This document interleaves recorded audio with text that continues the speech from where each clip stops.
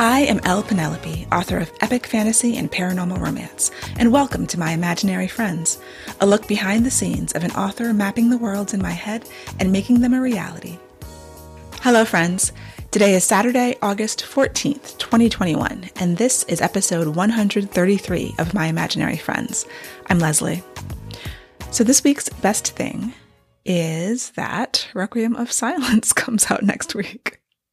I guess it's next week's best thing, but I'm still very excited. And if you are listening to this in real time, there is a virtual launch event on Tuesday, August 17th, 2021 at 7 p.m. Eastern.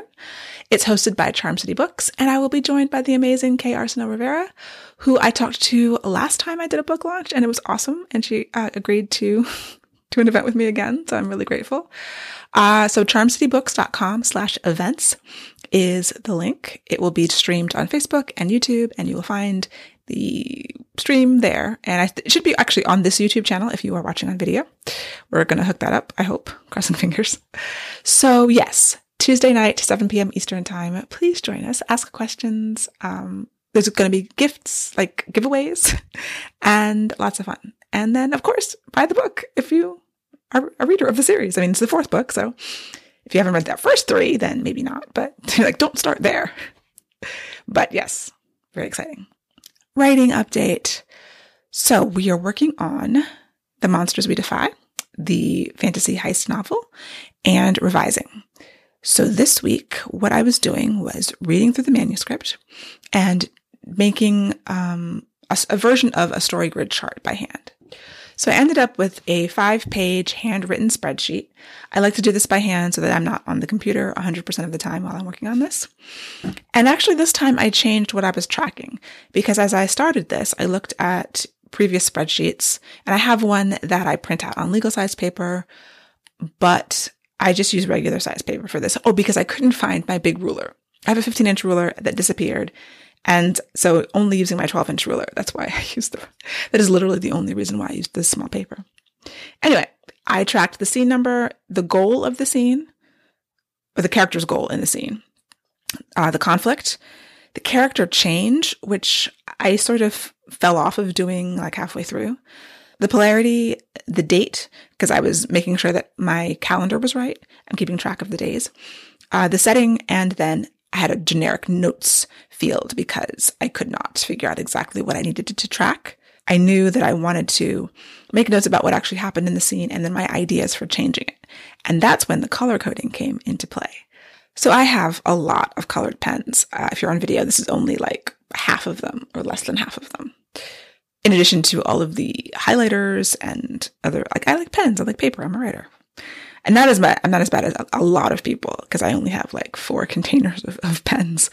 Anyway, so I used my big collection. So I had like maybe 12 colors that I was using to track the various either themes or subplots in the book because I needed a way to make sure that I was closing the loops that I opened and that these themes or subplots were present all the way through, like sprinkled through. And there are a lot of ways you can do it. And I've done it different ways in the past. I've done it on a spreadsheet in the past. I actually have in my master story spreadsheet that I use for basically every book. I have a tab. One of the 11 or so tabs now is for this purpose. I actually rarely use it for that purpose because there's something to doing things by hand. And at this point in the process, I was just like, let me just get off the screen as much as possible. So I would write down, when a character was introduced, for example, was in purple.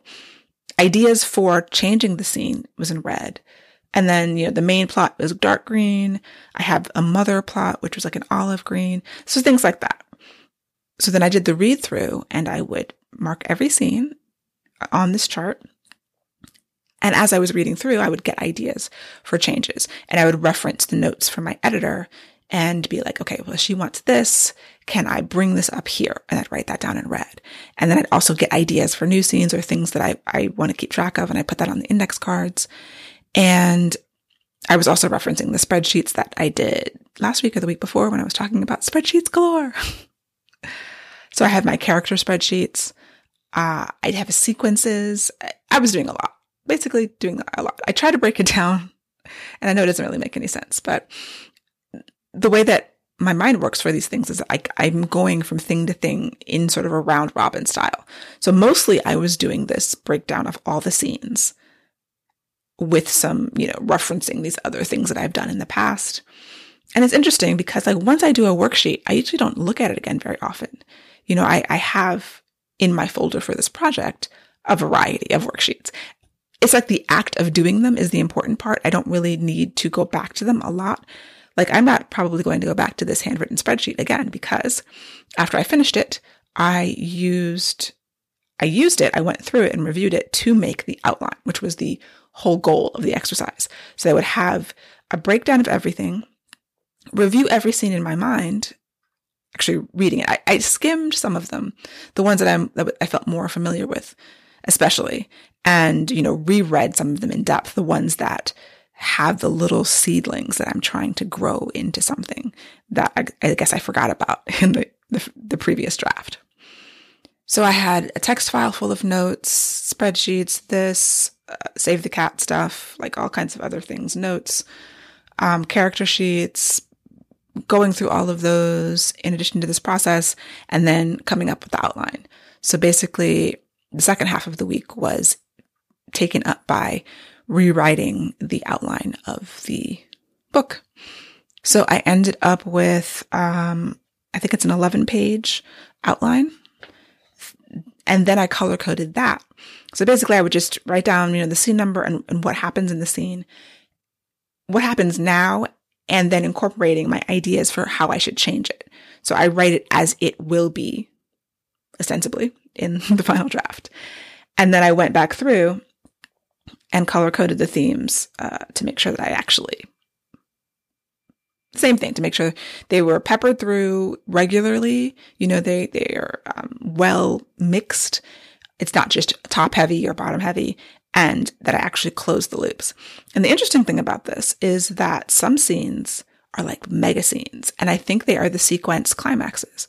I've talked about using the sequences to plot before, breaking your story down into sequences. This is the 8 sequences. It's from the Alexandra Sokolov book.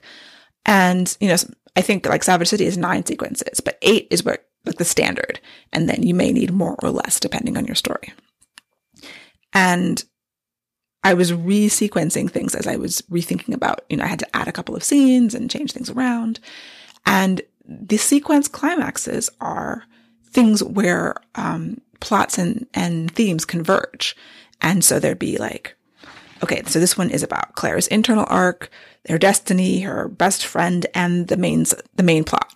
Those are 4 things that are converging. There are certain ones where there's even more than that. And that was really interesting to break down in that way. And it's just another example of, the story is like an onion and there's lots of layers and I have to peel it back as I go.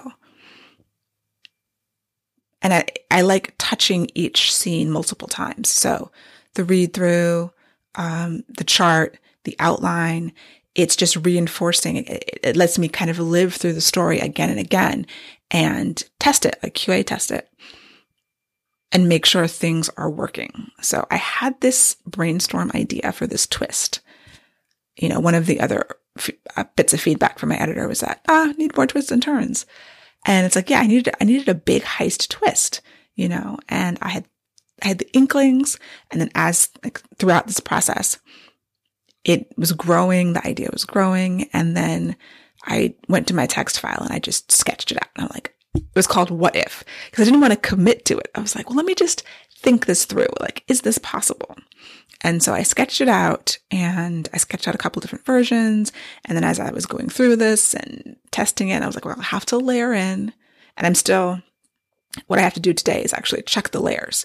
Because if this is going to work, I have to layer it in, and there has to be some kind of foreshadowing. So it's not just like out of nowhere, so that if you go back again, you'll see it was all like the groundwork had been laid before.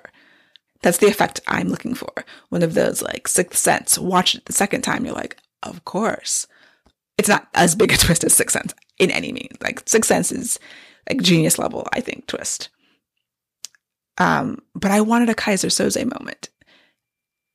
And so I'm not using that plot, from The Usual Suspects, but like that moment where you call into question certain things that and you look at them from a different perspective. with this new knowledge. And then it's like, oh, she was telling us, but we didn't know. That's what I'm going for. And I'm very nervous that I won't be able to pull it off because I haven't done anything like this before and it's hard, but it would be so awesome, right? Right? It would be awesome. And I think I can do it. So we'll see. So yeah, there's a lot to do. Some scenes just need a few sentences added to them to beef up something. Some scenes need to be completely rewritten, and there's not a whole lot of complete rewrites. It's more like, all right, this scene is happening. How do I inject these other 3 themes into it? And, it's going to have to be expanded to accommodate these extra things or the punch ups, it's not really extra. It's filling out the body. It's a very skinny story right now. And I think it needs to be like more of a bodybuilder story. That's the metaphor I'm going with. So yes, that is the challenge for this week. I posted on Instagram about revising and doing the calendar, and shout out to Ashley Bellow, who is also a fantasy author. And she was saying that, figuring it out later comes back to bite you sometimes. Because a lot of what we do as writers is like, oh, well, I'll just figure it out later. And then later comes, and now is later for me. And I have to sort of go back and figure it out. And the timeline is a big part of that. My timeline wasn't too bad because I had been tracking it through the first half, and then everything falls apart in the second half of, the big draft. So fortunately, my timeline was not too far off, and I just had to decide, like, how much time does this take? The whole story takes place in about 6 weeks. I'd have to look at the actual calendar again, but which is fine. And I know that, and that's like one thing to check off my list. Calendar, good. So I am excited about this. I am excited about diving into the revision and the actual writing work of the revision as the planning is wrapping up. I'm sure I'll be revisiting this outline many times as I'm actually writing the scene. As things come to me, things will change. That's always the way it goes. But I feel like I have a good roadmap for this revision now. So now it's just doing it in the time I have. In other news, I got to help my brother audition for something. Everything's on tape now, whereas, actors used to go into auditions for pandemic reasons. They just tape themselves, but he still needs someone to read the other lines and kind of work off of. So he's in New York right now, or he was. I don't know where he is right now, honestly, but we FaceTimed, and, I got to read the other lines, and it was interesting because it was a scene where I was playing his older sister, which is how real life works. So even though I am a terrible actor and I will never be an actor, I was able to at least embody that, older sister energy for this conversation that we were having. So yeah, that was fun. I also saw someone tweeted about him being on Gossip Girl. So yeah, my brother, Paul James, the actor, appears on an episode of the new Gossip Girl, and he's in a play. I have not seen it. I've never watched Gossip Girl. And I was actually thinking about watching this since I knew he was going to be on it. But then he was like, yeah, I'm in this play, and it's written by that really famous playwright guy. I can't remember his name. He wrote Slave Play. He's a Black playwright. And I'm naked and covered in blood. And I'm like, I don't know that I need to see that. So if any of you are Gossip Girl watchers and have seen this episode where there's a play and there is a actor who is naked and covered in blood, that's my brother. Yay. Yay for him. I'm glad he's working.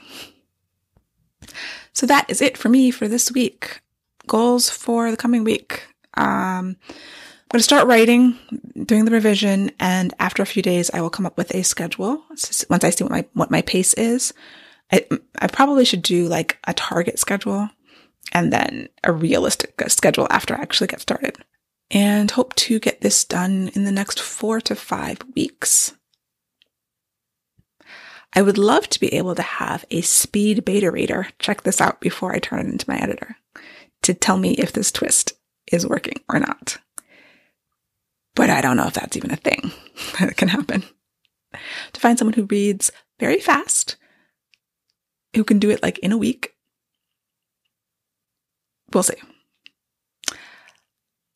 Requiem of Silence comes out on Tuesday, August 17th, 2021, and the virtual launch event is 7 p.m. Eastern that night. So if you can come, I hope that you can. If you've missed it, it will probably be available for replay. And I hope that you have a wonderful week. For episode show notes and to sign up for the Footnotes newsletter and get the show notes in your inbox, go to myimaginaryfriendsshow.com. Subscribe wherever you get your podcasts and check out the video episodes on YouTube. My Imaginary Friends is part of the Frolic Podcast Network. For more fantastic podcasts, go to frolic.media/podcasts.